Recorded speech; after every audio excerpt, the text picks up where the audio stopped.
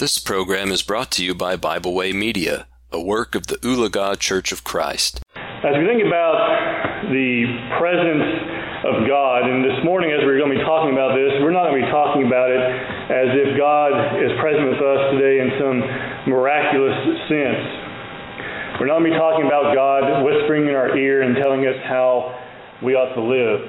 We're going to be instead looking at God's Word and looking at some examples we have from the Scriptures of God's presence at various times throughout the Scriptures, and then look at some reminders that the Bible has for us today regarding the presence of God and some lessons we can take away from those things.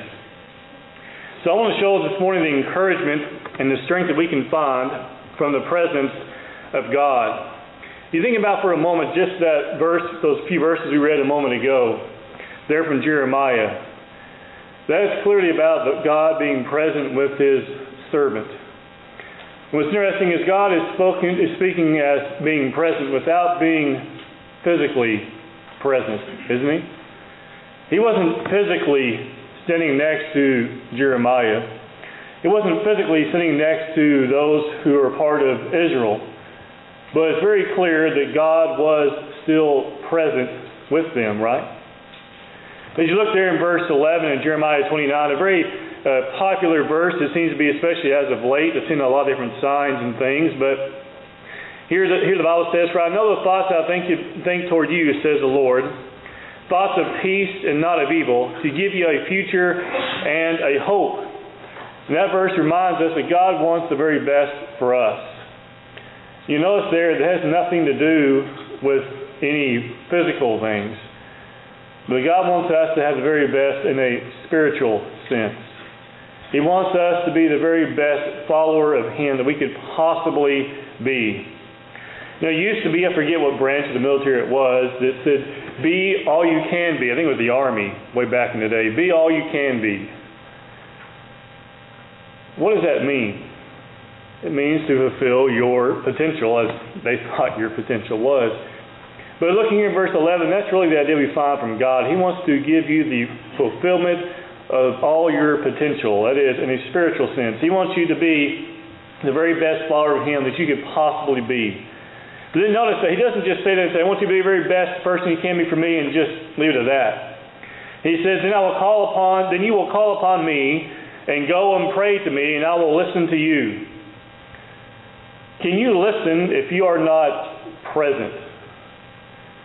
Now, we understand today we can get snarky and say, well, someone can text you and they can hear you that way. But when we pray to God and He hears us, He's not physically present with us, but He still hears us, doesn't He? So it shows in that spiritual sense that He is no doubt present. He says, you will call upon me and go and pray to me. And He says, and I will listen to you. And you will seek me and find me. You notice, all these things He's mentioning here are all spoken of in a positive context. He says, you will seek me and find me when you search me with all your heart. If you think about that, somebody will say, well, what does it mean you got to search for God with all your heart? It means you can't treat God like someone who's just there only when you need Him. He's not an emergency button. He is one who is always there for us, and we should treat Him like that. Would you want a friend He's only around when they need something from you? That's not a very good friend, isn't it? I mean, that's not a very kind way to treat someone. And so we don't want to treat God that way either. We want to be with someone who sincerely wants to be with Him all the time. Thus, we search for Him always. We want to be near God. He says in verse 14, I will be found by you, says the Lord, and I will bring you back from captivity. Now we know as we continue to read here, he talks about how they were snuffed into captivity even by Him. They were being punished. Captivity was used as a form of punishment from God because of someone's actions or failures or things such as that, their mistakes. But think about it this way. Can captivity also be used in a way of showing trials and hardships which we must overcome? Were there hardships they had to overcome in the wilderness? Well, they had endured for all those years, didn't they? Not being able to escape, no matter what they did, no matter how much they tried, they could not leave the wilderness. Now, I've been lost before, but I've always found my way home. In that wilderness which God sent those individuals, there was no way of getting out. God was with them as well, but He was with them because of their disobedience. We also know there are those who would walk out of that place because they were not involved in those sinful things. But we look at Jeremiah 29:11 through 14. It's clearly spoken of God being present with the faithful. Let's think about some other examples for us today. Think about the presence of God. One of the ones I think of is Joshua back in Joshua chapter 1. We know Joshua would follow Moses, which, can you imagine being the one who'd come after Moses? I can't even begin to imagine that. You know, at different points in different companies and things, someone has to take over someone else's spot when they move on or they quit or whatever it may be. Moses passes away and God basically tells Joshua, okay, now it's your turn. Can you imagine taking over? And you have to realize in reality, I never really liked that term because Joshua didn't really take over, did he? The torch was merely passed on to him. He was going to continue doing the same things that Moses would have done.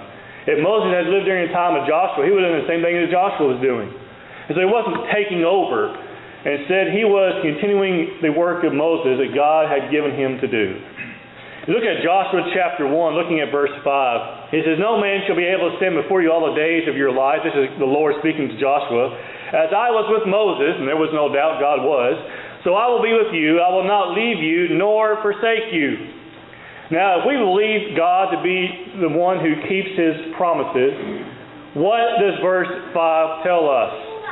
That He would never leave Joshua. He would never forsake Joshua. As He was with Moses, He's going to be with him. God made that promise to him. God promised to be with him just as He was with Moses.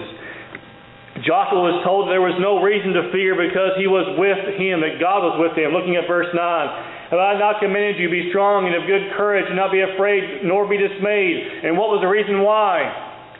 "For the Lord your God is with you wherever you go." The Lord wasn't physically walking in step, side by side with Joshua, but He most definitely was there with him, wasn't He? "I'm with you." Now notice, wherever you go. Wherever you go. Now, I've been invited to various trips. Some of them I've gladly gone. Some of them said, "No." I said, "No, thanks. I'll pass on that." God never says, "I'll pass on that."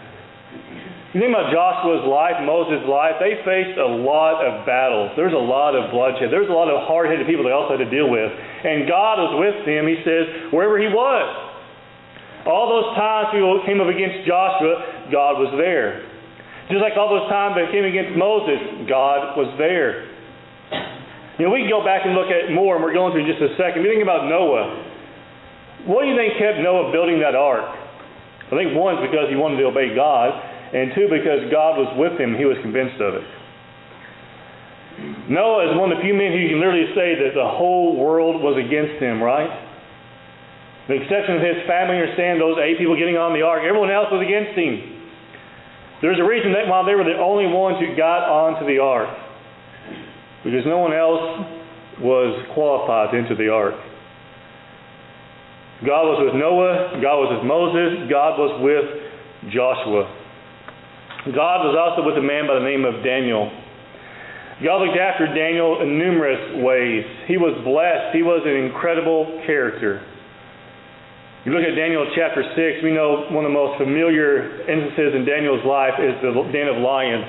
Now, I don't know about you, but I've been in some scary situations.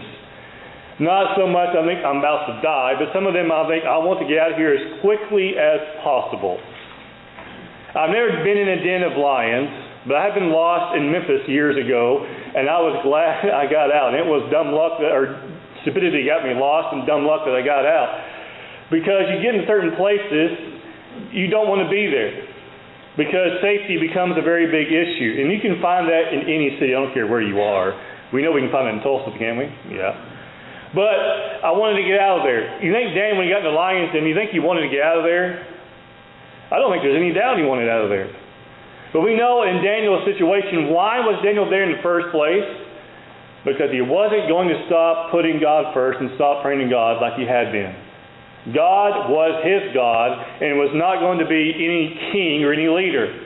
And so these other colleagues of him basically rat him out, don't they?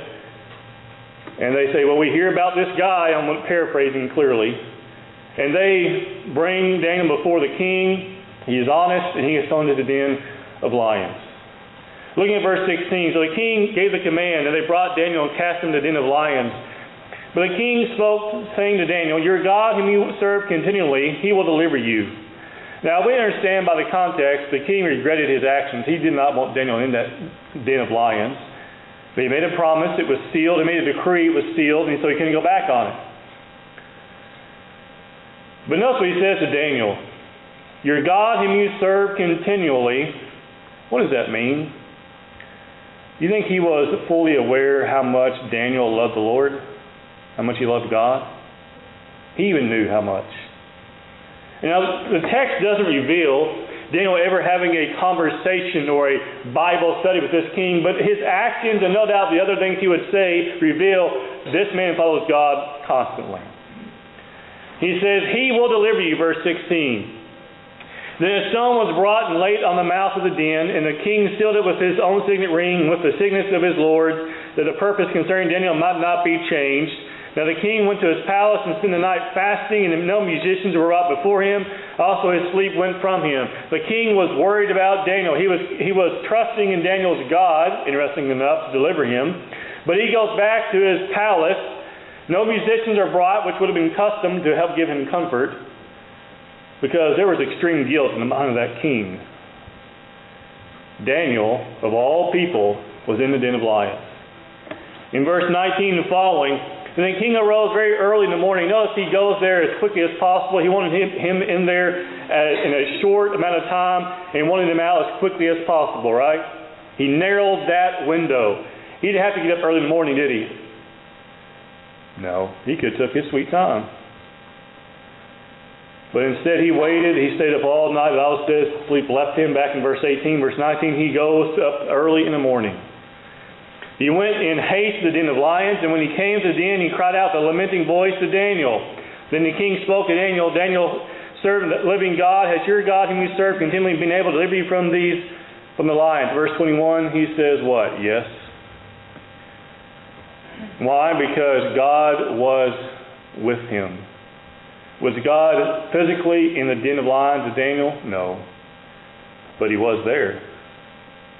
We think about men like Shadrach, Meshach, and Abednego also there in Daniel chapter 3 when they were cast in the burning fiery furnace, right?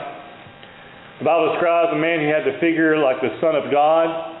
It doesn't say he was the Son of God, but it says he was like the Son of God. Nonetheless, was God with those three men? Yes. Was he in the fire? No. But he was there.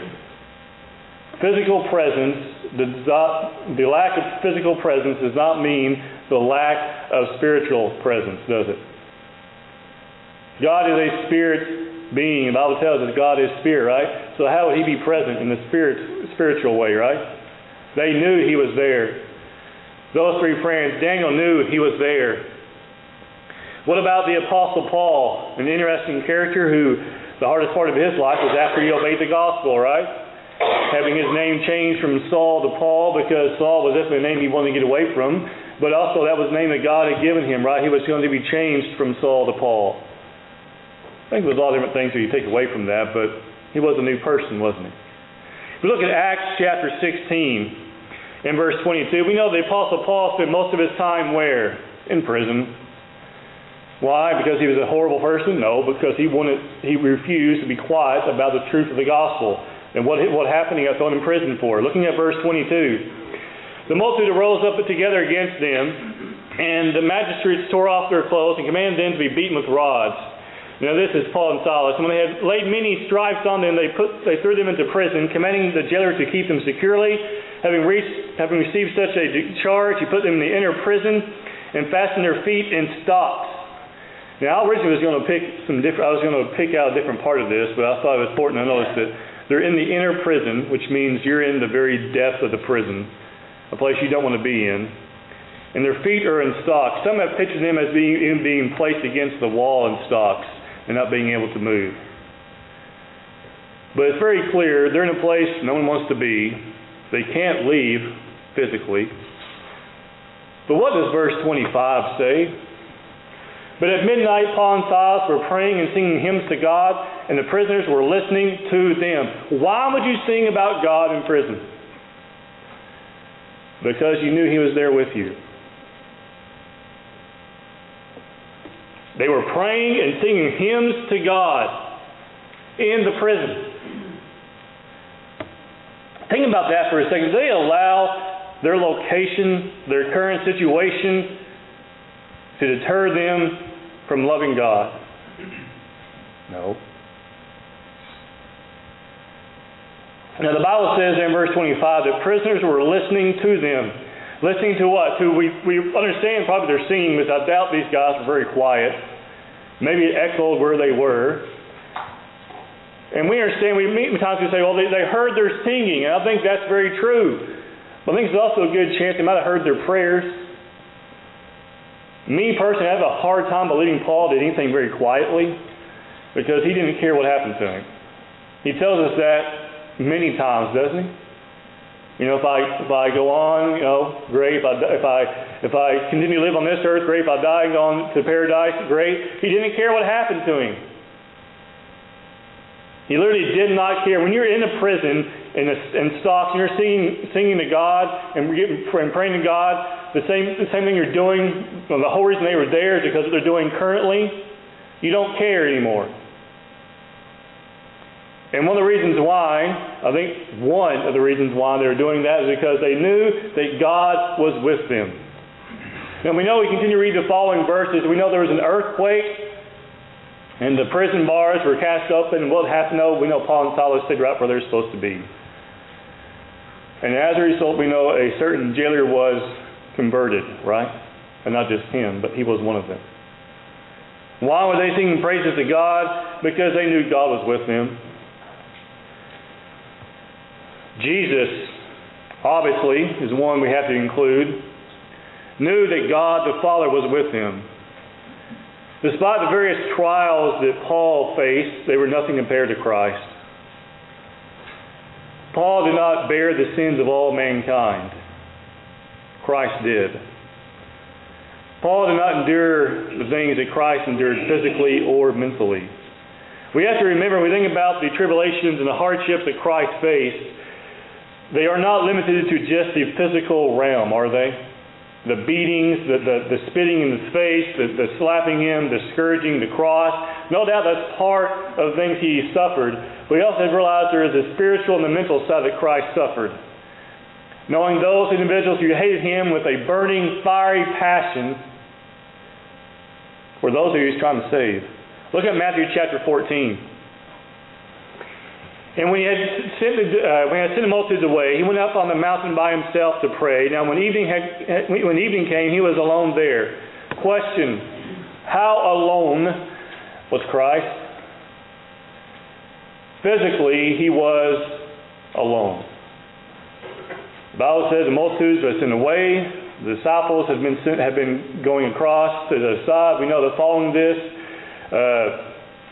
some other miraculous events will take place. But as you look here in Matthew 14, verse 23, he's only alone in the physical sense,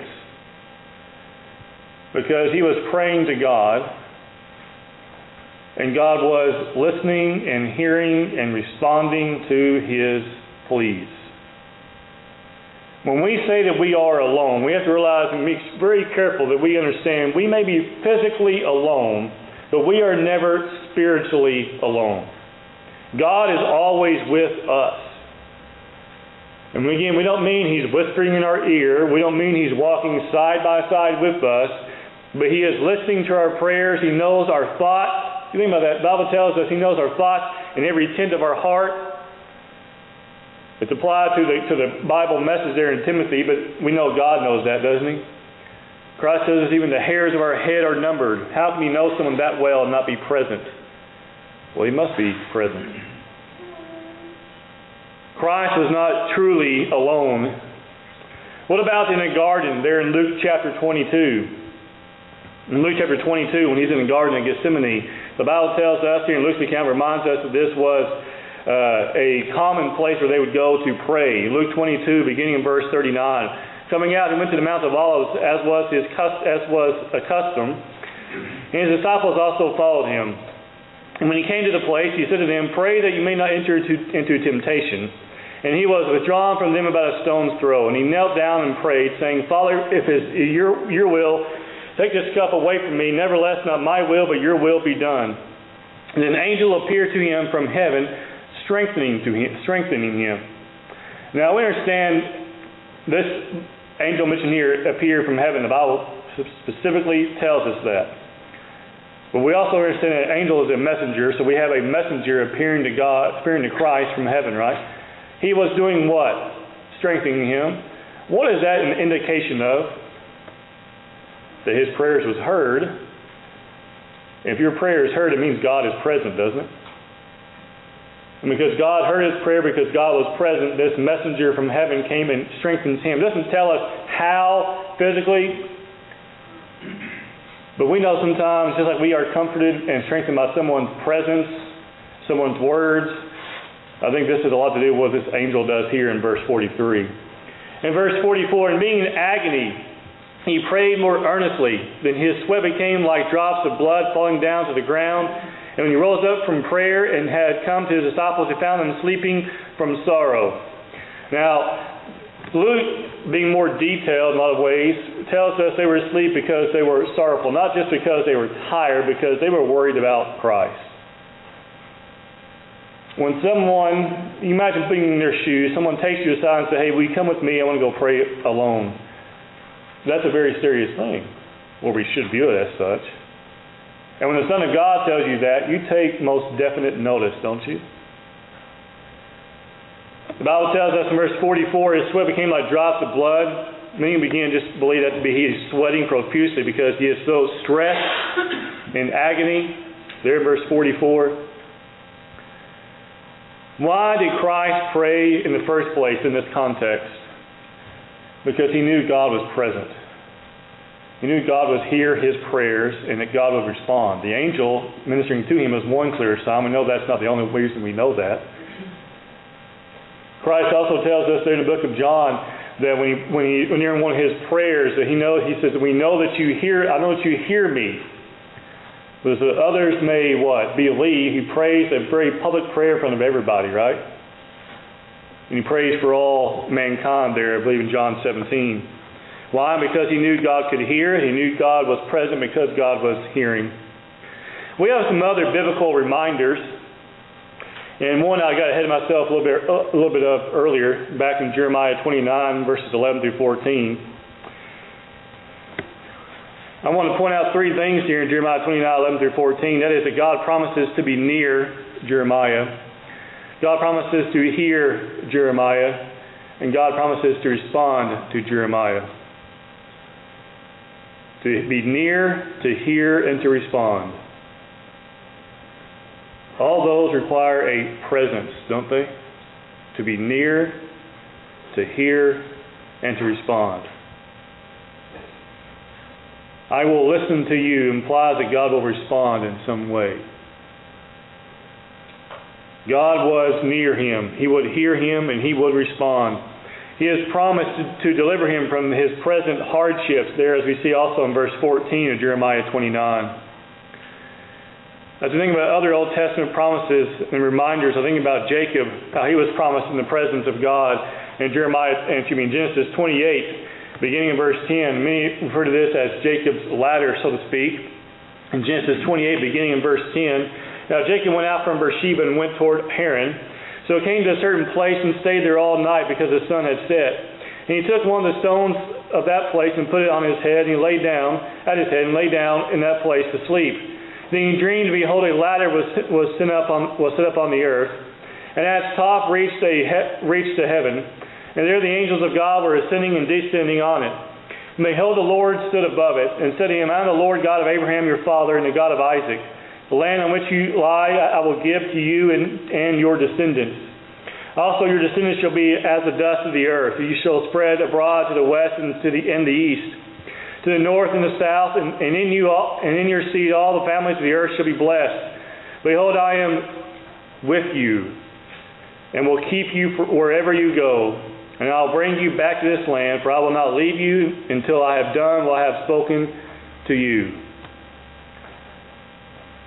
No doubt there's a lot of encouraging things there in that text. But don't you think one of the most encouraging is to hear that God is going to be with him? Bible characters, we find, are not unacquainted with hardship. And Jacob would be no different. In verse 15, he concludes this section here, as I had it divided, by saying, "Behold, I am with you, will keep you wherever you go, with you and keep you." God was going to give him encouragement every step of the way. Again, not being present physically, but most definitely being present in a spiritual way. "I will keep you wherever you go, and I will bring you back to this land. For I will not leave you until I have done what I have spoken to you, until I have fulfilled all my promises." Again, consider the words of Christ. As you think about some biblical reminders, we talk about how Christ clearly shows that God was with him, but he also reminds us that God will be with us as well. In Matthew chapter 28, at the end of the Great Commission, he says, "Teaching them to observe all things I have commanded you, and lo, I am with you always, even to the end of the age. Amen." Now we understand he's speaking to the apostles, but just as the command given to the apostles applies to us today, so does that last statement as well, doesn't it? How can he be with them to the end of the age if he's going to ascend into heaven? Because his presence would not be a physical one, but his presence would still be there. It's hard for us to think about that today because we can't be present with someone unless we are there physically with them. Yes, we can do online things, but we have to realize that's not the same in any capacity whatsoever. I've had televisits with doctors online, and I can't stand those things. It's not the same. And I use a lot of technology, and I still say it's not the same. When Christ says, "I am with you," he says he's going to be with them in a spiritual sense. While not physically, it was spiritual in the sense that he would hear their prayers. He would respond. And those words they were going to be given as holy men of God, as we find in Acts chapter 2 and following, are the words they were to live by, and we are to live by today. God was present with them, and he is present with us today as well. No doubt God is always present, hearing and responding to our prayers and guiding us through his written word. And then when you think about God's word and the Bible as we have it today, it's unlike any book that's ever been written. It's one of the most despised books. It's one of the most stolen books. It's one of the most desired books. It's also one of the most ignored books. It's the only one that will save mankind when we obey it. It's the only one that will grant us heaven as our home when it's applied and we obey from the heart the truth we find within it. God's presence brings comfort and strength.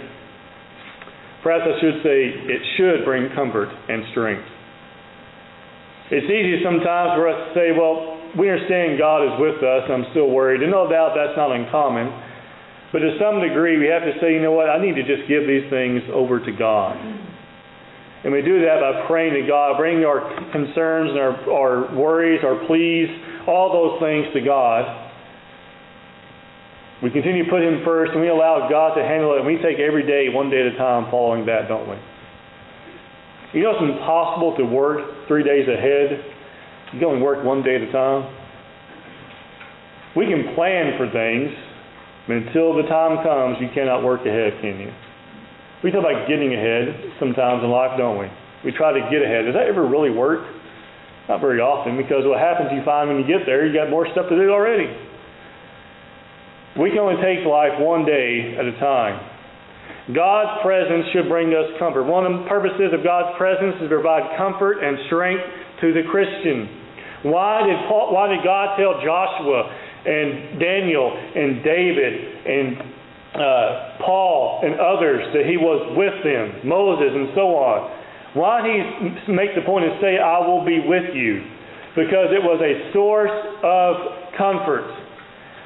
Why do you think one of the reasons, there are many reasons why the Holy Spirit came as it did in Acts chapter 2. But he's referred to as the Spirit of truth, but also as the comforter. Do you remember that?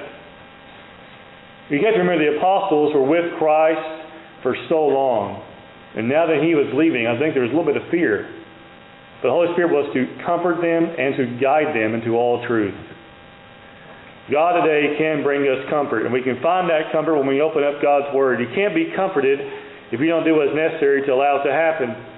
While God's presence isn't a miraculous form today, God remains active in the lives of the Christian to the answering of prayers, and God has to be found from His inspired Word. Not just any word, but inspired, meaning God literally breathed those things out. And because He breathed those things out, they are profitable and good and encouraging to us.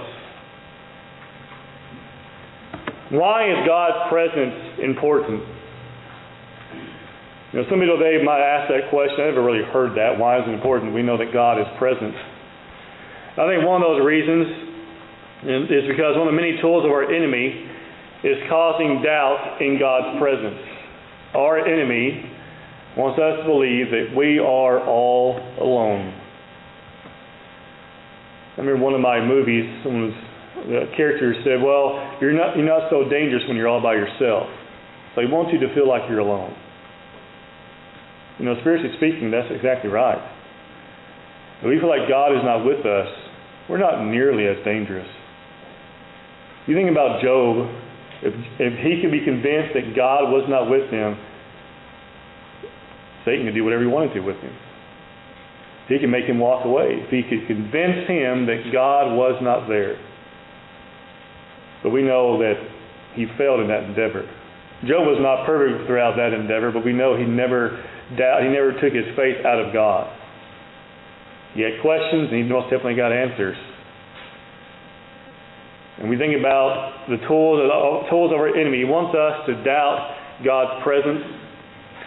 And we know we can go far beyond that. He wants us to doubt God's Word. He wants us to doubt the truth. He wants us to doubt the church. He wants us to doubt the return of Christ. And on the list goes. The only doubt we find should be in the ideas and the hopes that mankind puts out as the way of salvation. Because that's the source of all doubt. Because when we look in God's Word, we find security, we find truth, we find the way to heavenly home. The person who feels alone is easier to be defeated than the person who is confident in the fact that God is with them. Confidence means strength, while doubt means weakness. Now, a person who is confident will charge into something without hesitation. A person who's unsure, a person who doubts, what's going to happen? Nothing good. You know, we think about soldiers. I think about sometimes soldiers or maybe policemen, firemen. If they were to approach their jobs with doubt and uncertainty, it'd be very, very dangerous, wouldn't it? Well, they had to approach it with confidence, knowing what they're doing is right and good and best in that situation. Confidence for the Christian means strength, while doubt means weakness. As we close this morning, think about this for a moment. God's love, mercy, and presence should be a source of comfort to us. It should be a source of comfort. God is with us today, guiding us through His Word, answering our prayers. Why? Because He is still present today. Let's never waver, but have confidence in God's love for man. I want to look at two more verses before we close this morning. In Jeremiah chapter 20, beginning in verse 10. In Jeremiah 20 and verse 10, we know that in this context, Jeremiah had been placed in stockades because he was prophesying the word of God. He was brought before the king. He brought out the stocks, brought before the king, basically given a chance to go against what he said before and be left alone. But he doesn't do that. Instead, he makes enemies because he continues to tell the king the truth. And we find also there in Jeremiah 20, he even tells the king to his face, you and all your friends are going to die because you've said what is wrong against God. Because you have not said what is right about God. And we find in Jeremiah 20, beginning in verse 10, here Jeremiah speaking, he says, for I heard many mocking, fear on every side. Report, they say, we will report it. All my acquaintances watch my stumbling, saying, perhaps he can be induced. Then we prevail against him. We will take our revenge on him. Everybody wanted to have their piece of Jeremiah, didn't they? They wanted their chance at him. What does he say in verse 11? But the Lord is with me as a mighty, awesome one. The King James says, terrible one.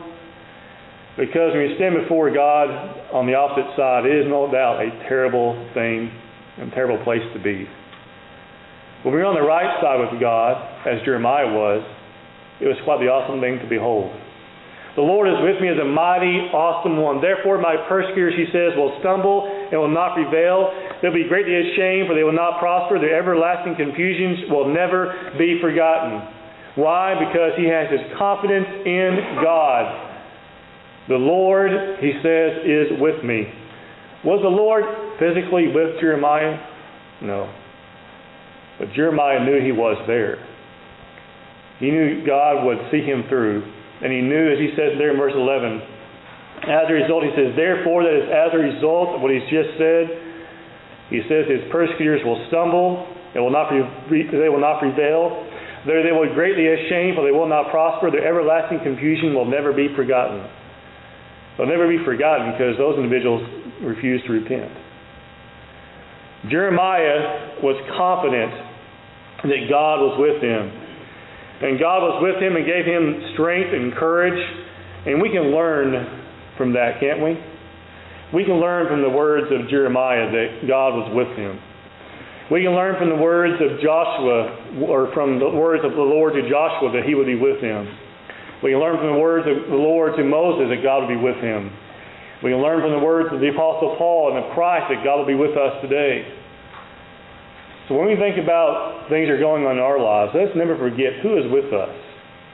Not only is God with us as well, but also to realize that our brethren are with us. We want to do our very best to make sure that we too are a source of encouragement to others. We hope you enjoyed this program. We encourage you to subscribe to our podcast on Pandora, Spotify, or Podbean. Thanks for listening.